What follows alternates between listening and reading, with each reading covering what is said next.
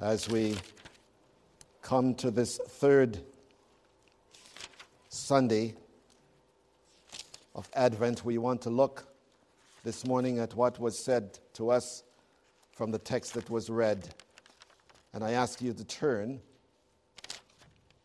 if you please, to Philippians chapter 2. Philippians 2, from which the message comes this morning.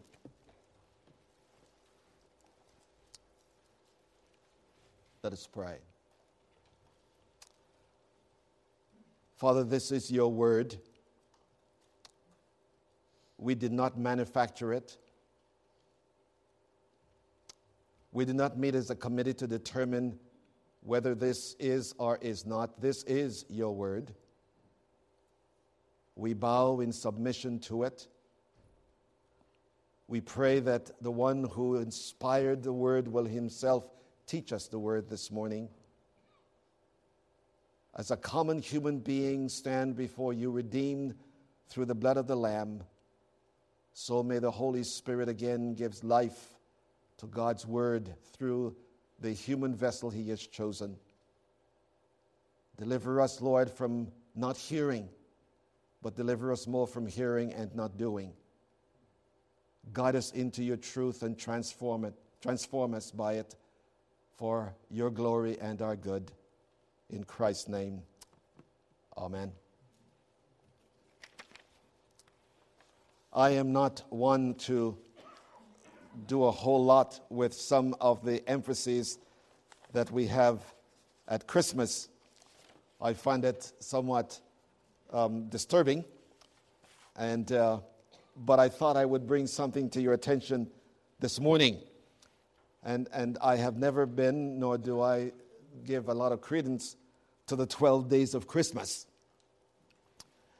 But it's interesting from information that I've gathered that the price of the Lord a leaping and the ladies dancing has spiked up this holiday season. Other items too have become more expensive, and some cost the same. Buying one set of gifts mentioned in each of the verses is $27,393 in stores, or 7% from last year. According to the so-called Christmas Price Index, which looks at this each year, and if you put the 364 items repeated through the carol, you will pay $114,651, or 6.9% more than last year. Last-minute shoppers will turn to the internet, and they will pay even more for the gifts. There we go. They will pay $173,000 if they want to buy the gifts. We were surprised to see that such a large increase from year to year, given to the overall benign inflation rate in the United States. So says one of the experts. The federal government's core consumer price index rose only 1.7%. In 3 decades since the list was started in 1984, year-over-year increase have averaged 2.9%, which is exactly the same number of the broader U.S. inflations. But it is a fickle list because the price of some items barely budge while others have soared. 7 swans cost $7,000 a year in 1984, while the cost of a single partridge went from $12.57 to $15. One pear tree you put the partridge in, 30 years ago was $19.95, but will now cost $184. The cost of 9 ladies dancing is now $7,553, or 20% more than last year. While 10 lords a leaping jumped from 10% to $5,243. 7 items on the list cost the same as they did last year, including gold rings, turtle dove, while pipers piping, drummers drumming, and the pear tree showed only a modest change up or down. The swans are the most expensive, $1,000 each. The 8 maids of milking still cost $58, just because the federal minimum wage hasn't risen at all.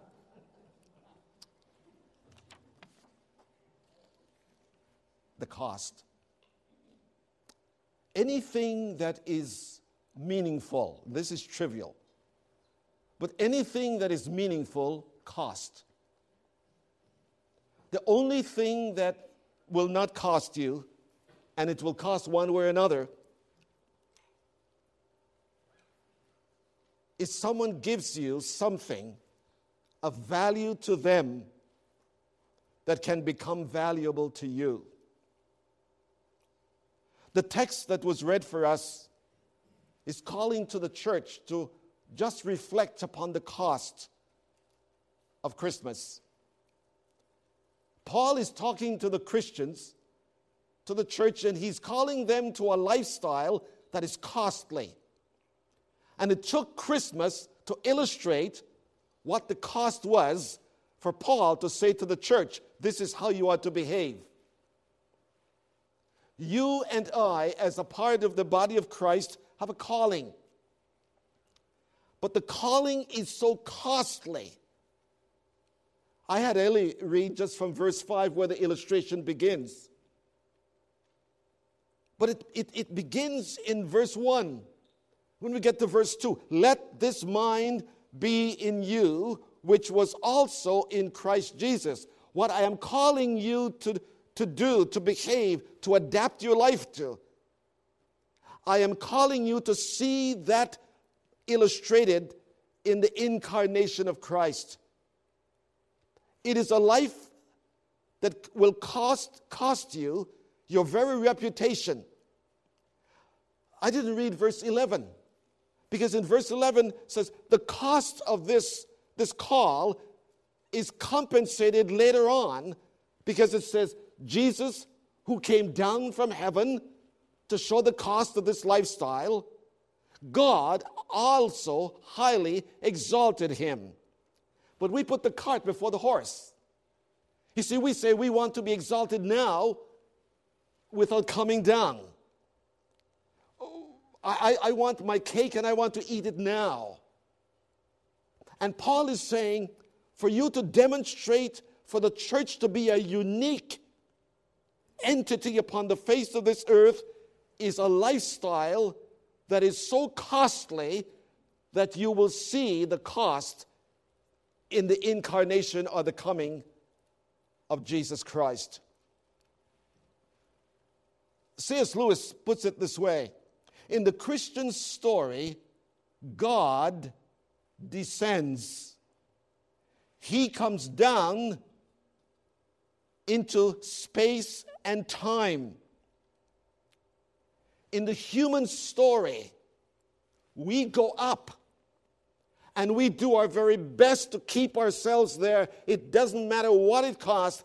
We do everything to make sure that we keep the position we have, and we will see how Christ teaches us how to live a life of humility based upon the grandest story that has ever been told.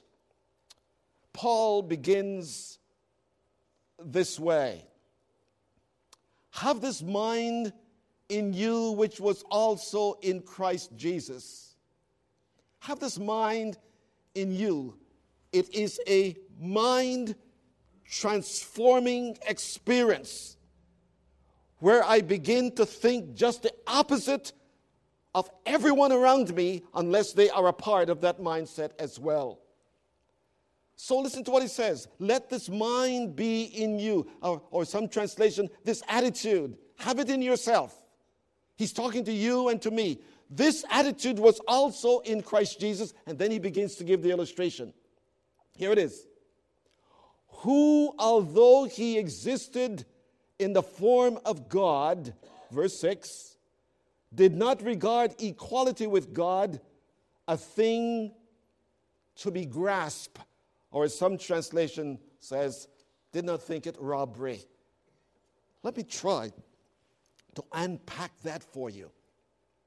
Let this mind be in you, which was also in Christ Jesus. Where is this mind when we think of it? Is it a mind that came when Christ was born? Or was it a mind having to do with things that were eternal things, things that we could not see, things that we could not understand, but all of a sudden, what we could not understand, what we could not see, came into full view? The first thing the Apostle Paul said, he wants you to think in this fact, that Jesus Christ, before he was born, was authentically divine. He was authentically divine, who exists in the form of God. The word form is not speaking of shape, because God is spirit. It is speaking about someone who exists with equal dignity. That Jesus Christ in heaven in the eternal years existed one with the Father. In the beginning was the Word, and the Word was with God, and the Word was God. So what made God God was precisely what made Jesus God. The same essence, the divine essence in God the Father was the divine essence in God the Son. It is not something that was conferred on him. It was something that was essentially his. When we think in terms of who Jesus is, the angels in heaven bow down before Jesus the same way they bow down before God. Because in seeing God the Father, they were seeing God the Son. Before the little song, "O little town of Bethlehem," the angels in heaven knew one God. 3 persons, but one God. Our world has become so secular that now it wants to do away with the miracle of the incarnation, because by getting rid of the incarnation, we will have no illustrations as to how we're supposed to live.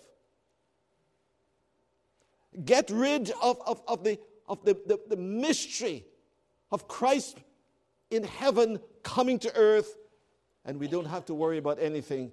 We can live the way we want. Jesus lived with this consciousness. In John chapter 10, verse 30, Jesus said, "The Father and I are one." You will see how this is important as we look at the rest of the verse. "Let this attitude be in you, which was also in Christ Jesus, who existed eternally in the same essence as God." Now look at this. "Did not regard equality with God a robbery," as the King James puts it, "or something to be grasped." The word robbery in the Old Testament, the Old King James translation, or the word to be grasped, can be understood in 3 ways. He didn't exist with this idea that what I am, I robbed from God. He didn't exist in the eternals as what I am, I have borrowed from God.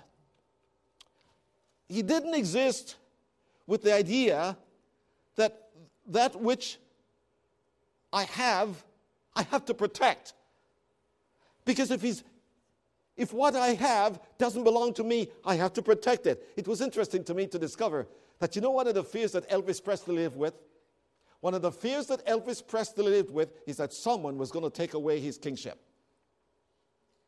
All through his life, what he had depended so much upon him working to make sure that the place he had risen to was not taken away from him. He was grasping onto it. Jesus did not see his equality with God something he was grasping after. This belongs to me. I've got to protect it. I've got to make sure that he doesn't take it back from me. That's what the word means. He didn't think it something to be grasped. He was saying, it is mine. It's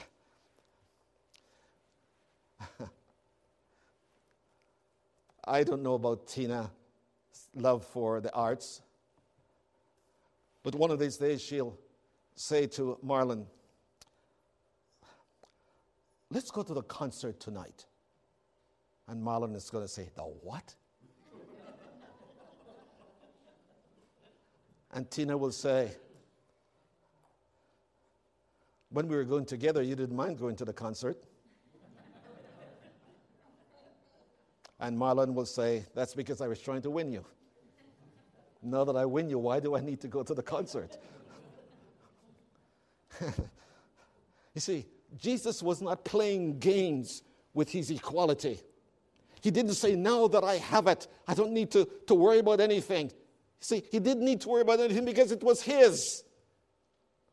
It wasn't something he had to grasp. It wasn't something he had to protect. His essence, his oneness with God was such that he was free in it.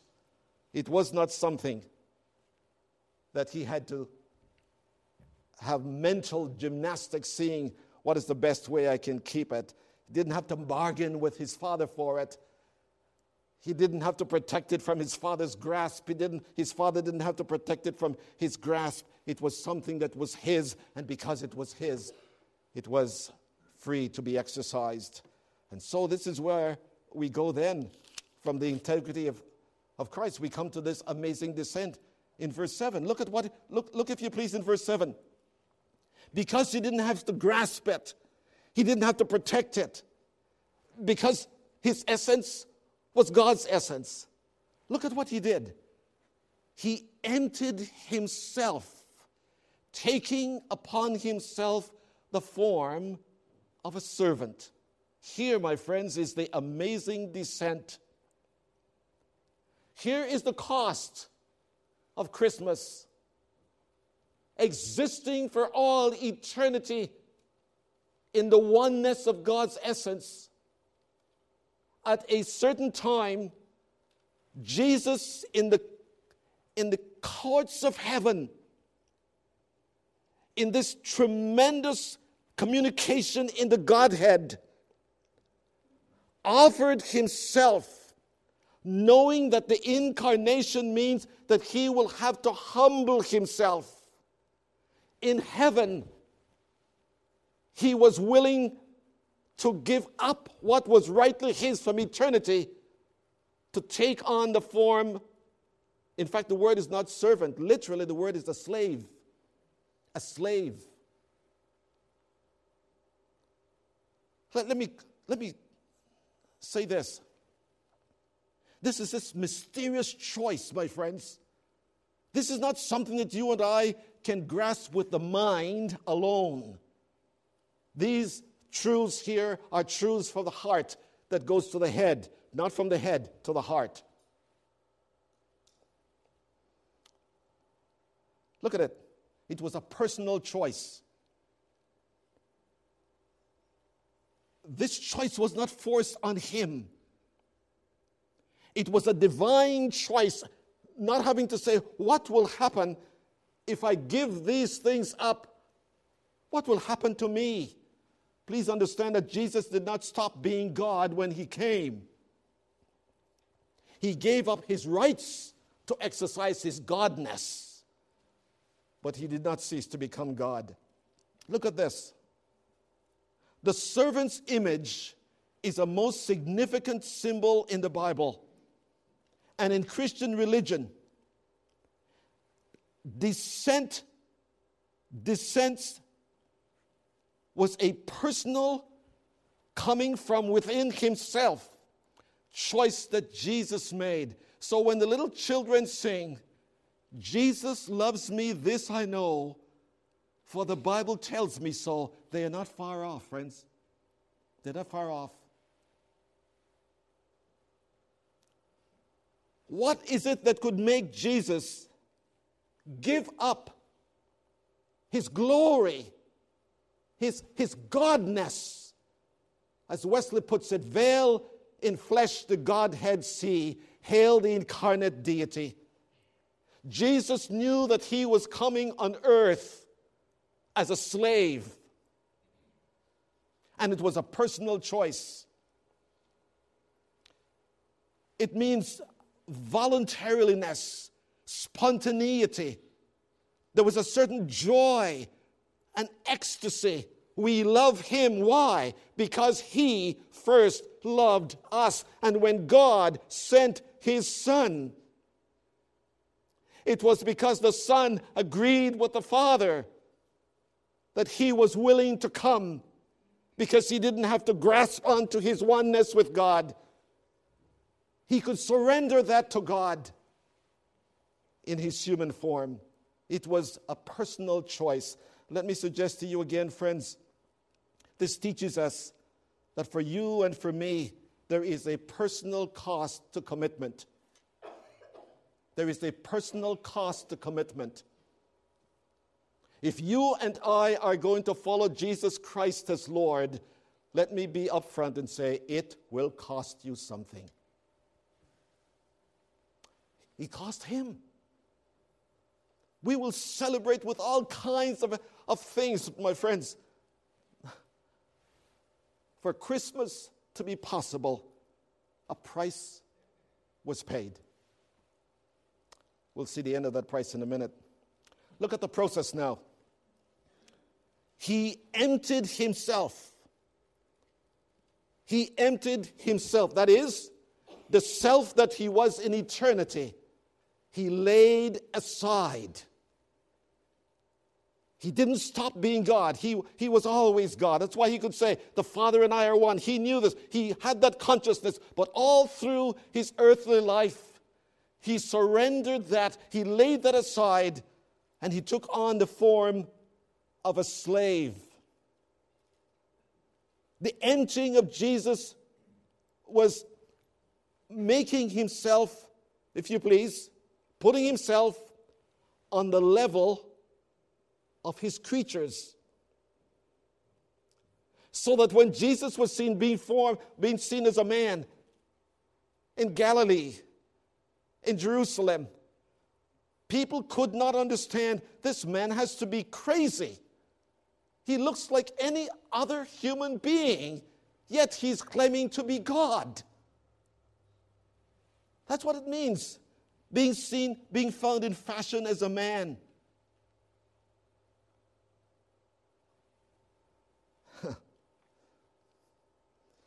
C.S. Lewis, in his book Mere Christianity, says, don't come with any rubbish.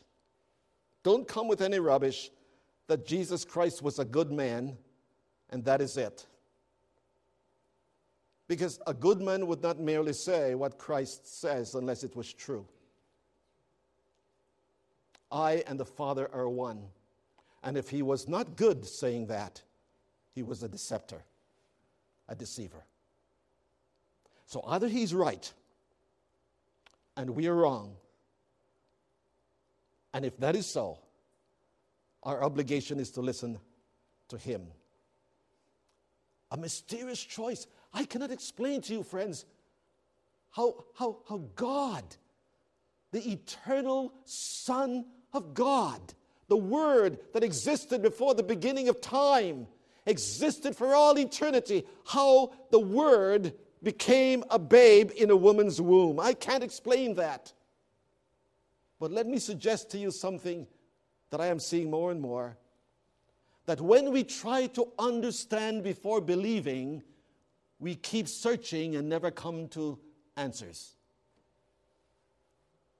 See, in the philosophy of Christianity, knowing is not believing. Believing is knowing. I must come to the place where before I try to understand God, who is above me, who is beyond me, who is perfect in everything, if I, who am not perfect, who am limited, if I try to say, this is what I think ought to be, then, my friends, I am playing God, and there's only one loser in that, and that's yours truly. I can't understand that. And let me suggest to you, I want to say this because I don't want you to think that, well, you know me, I shouldn't have to explain that. A life without mystery is a life that is not worth living. If I only live with the now, with the taste, with the touch, with the seeing, there is nothing more. Oh, friends, just listen to Samuel Beckett back in the 60s when he says, I am nothing, there is nothing outside of me, I don't need to aspire to anything. Listen to Bertrand Russell, you are nothing more than collocations. You're absolutely not. If that's the kind of life that I am called to live, my friends, who wants to live that kind of life? See, a life of mystery says that there are things in this world. In fact, it takes my mind to Job saying, I like what Job says here. If I could only find God, I would ask him questions that he has to answer to satisfy me. I don't see why. And so God allowed Job for 37 chapters to wallow in his own self-righteousness, to wallow in his own questions. And then in chapter 38, God says, okay, have you had enough? And then God begins to open a world that Job didn't realize existed. Where were you? And God... And at the end of the book of Job, isn't it interesting that Job didn't say, now I understand. He didn't say that. You know what he said? I didn't know what I was saying. I have heard of you, and now I see something of who you are. Listen to this. Now I abhor my self-life. See, mystery, my friends, is telling us that there's more to life than the physical. There's more to life than just what we see and do every day. I'm always amazed. Moses in the wilderness, back and forth for 40 years, back and forth. And one day, he saw a bush that he passed by for 40 years, every day. Perhaps if he goes to work in the morning till evening, twice a day for 40 years, he saw that bush. And one day, he saw something. He saw that bush burning, but it was not being consumed. All of a sudden, the mysterious became visible.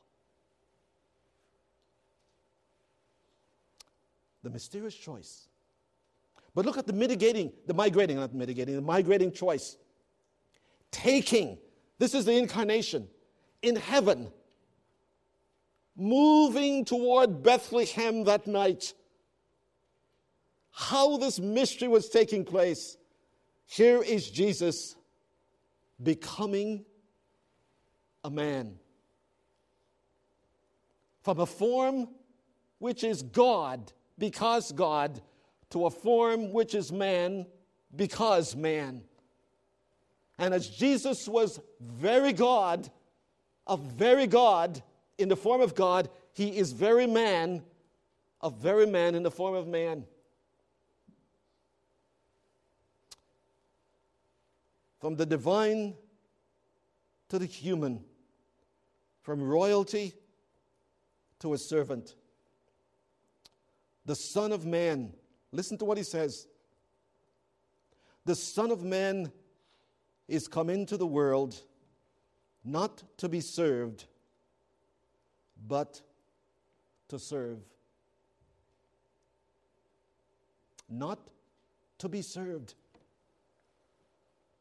Didn't he have a right to be served?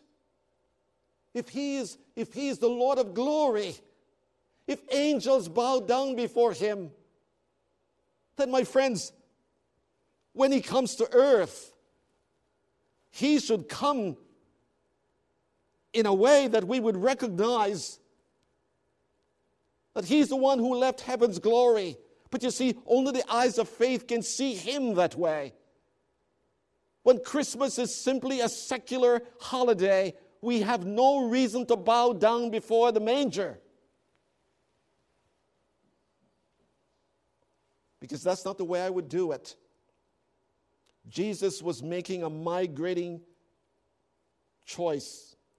He was moving from one place to another, from one position to another position. And he came in such a way that John puts it this way: in the beginning was the Word, and the Word was with God, and the Word was God. All things were made by him, and without him was not anything made that was made. He was from the beginning, and the Word, here's the word, became flesh. Here is the migration from the divine to the human, from heaven to earth. But then we want to come, lastly, to the amazing death, verse 8. Look at this verse again, friends. He emptied himself, says verse 7, taking the form of a man, of a servant, and being found in appearance as a man, he humbled himself by becoming obedient to the point of death, even the death of a cross. When Jesus left heaven, he came not so much that we might celebrate his coming, but that we might be rescued by his dying. The stop was not in Jerusalem. The stop was not in Bethlehem. The stop, my friends, was on a hill called Calvary. See, Jesus didn't die in a room with people around him. He didn't die in a hospital. He literally surrendered himself to the very creatures he had made. This is called the humiliation of Christ. The humiliation. When we say that Christ humbled himself, it means, my friends, that he was allowing himself to take on all the ridicule and the scorn. Hebrews chapter 12, verse 3 says, you consider Jesus who endured such words of disgust by sinners. They said to him, you are born, you don't even know your father. I hate to use the word, you're born without any human completion. You know what that word is. I can't use it. He was denied his deity, not by God, but by man. They mocked him. Around the cross, there's a beautiful, beautiful passage. Jesus judged by human beings. It's in Matthew 26, 61 to 63. Jesus is being interrogated by the chief priest and the elders. And the chief priest said to him, are you the Son of God? And Jesus answered not a word. Are you the Son of God? And Jesus answered not a word. Are you the Son of God? And Jesus answered not a word. And then the chief priest said something. I know something that will make you answer me. It's in Leviticus chapter 5 and verse 1. If someone is brought under oath to give witness to something he knows and denies it, then he becomes guilty. And the chief priest said to Jesus, I adjure you, bring you on oath, are you the Son of God? Jesus answered. If he had failed to answer, he would be a sinner like you and me. Here is this wonderful, magnificent migration where Jesus allows himself to be answerable to human beings. And my friends, if God the Son did that, do you and I have any right not to answer to one another? That's what Paul is saying.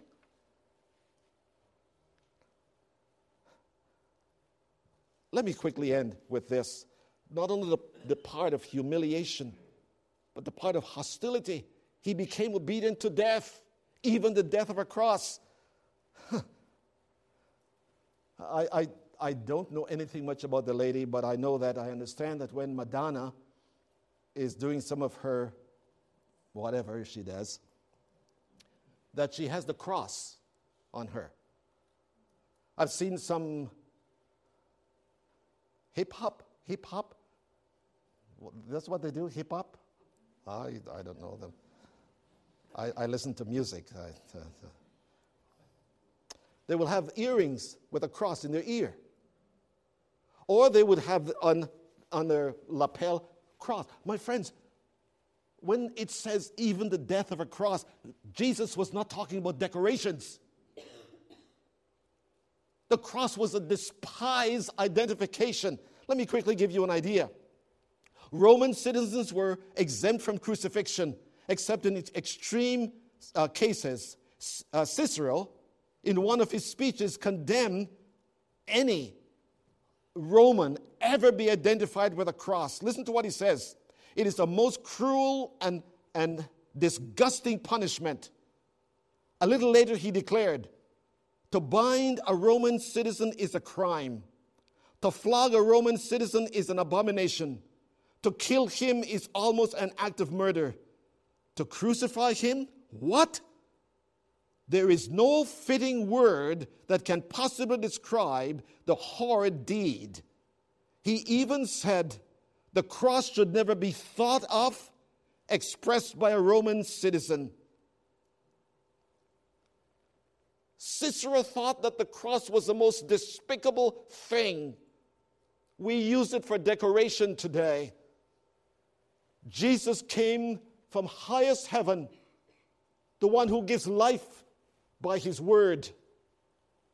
And he comes into human history and he confronts people and he declares not only his divinity but his humanity.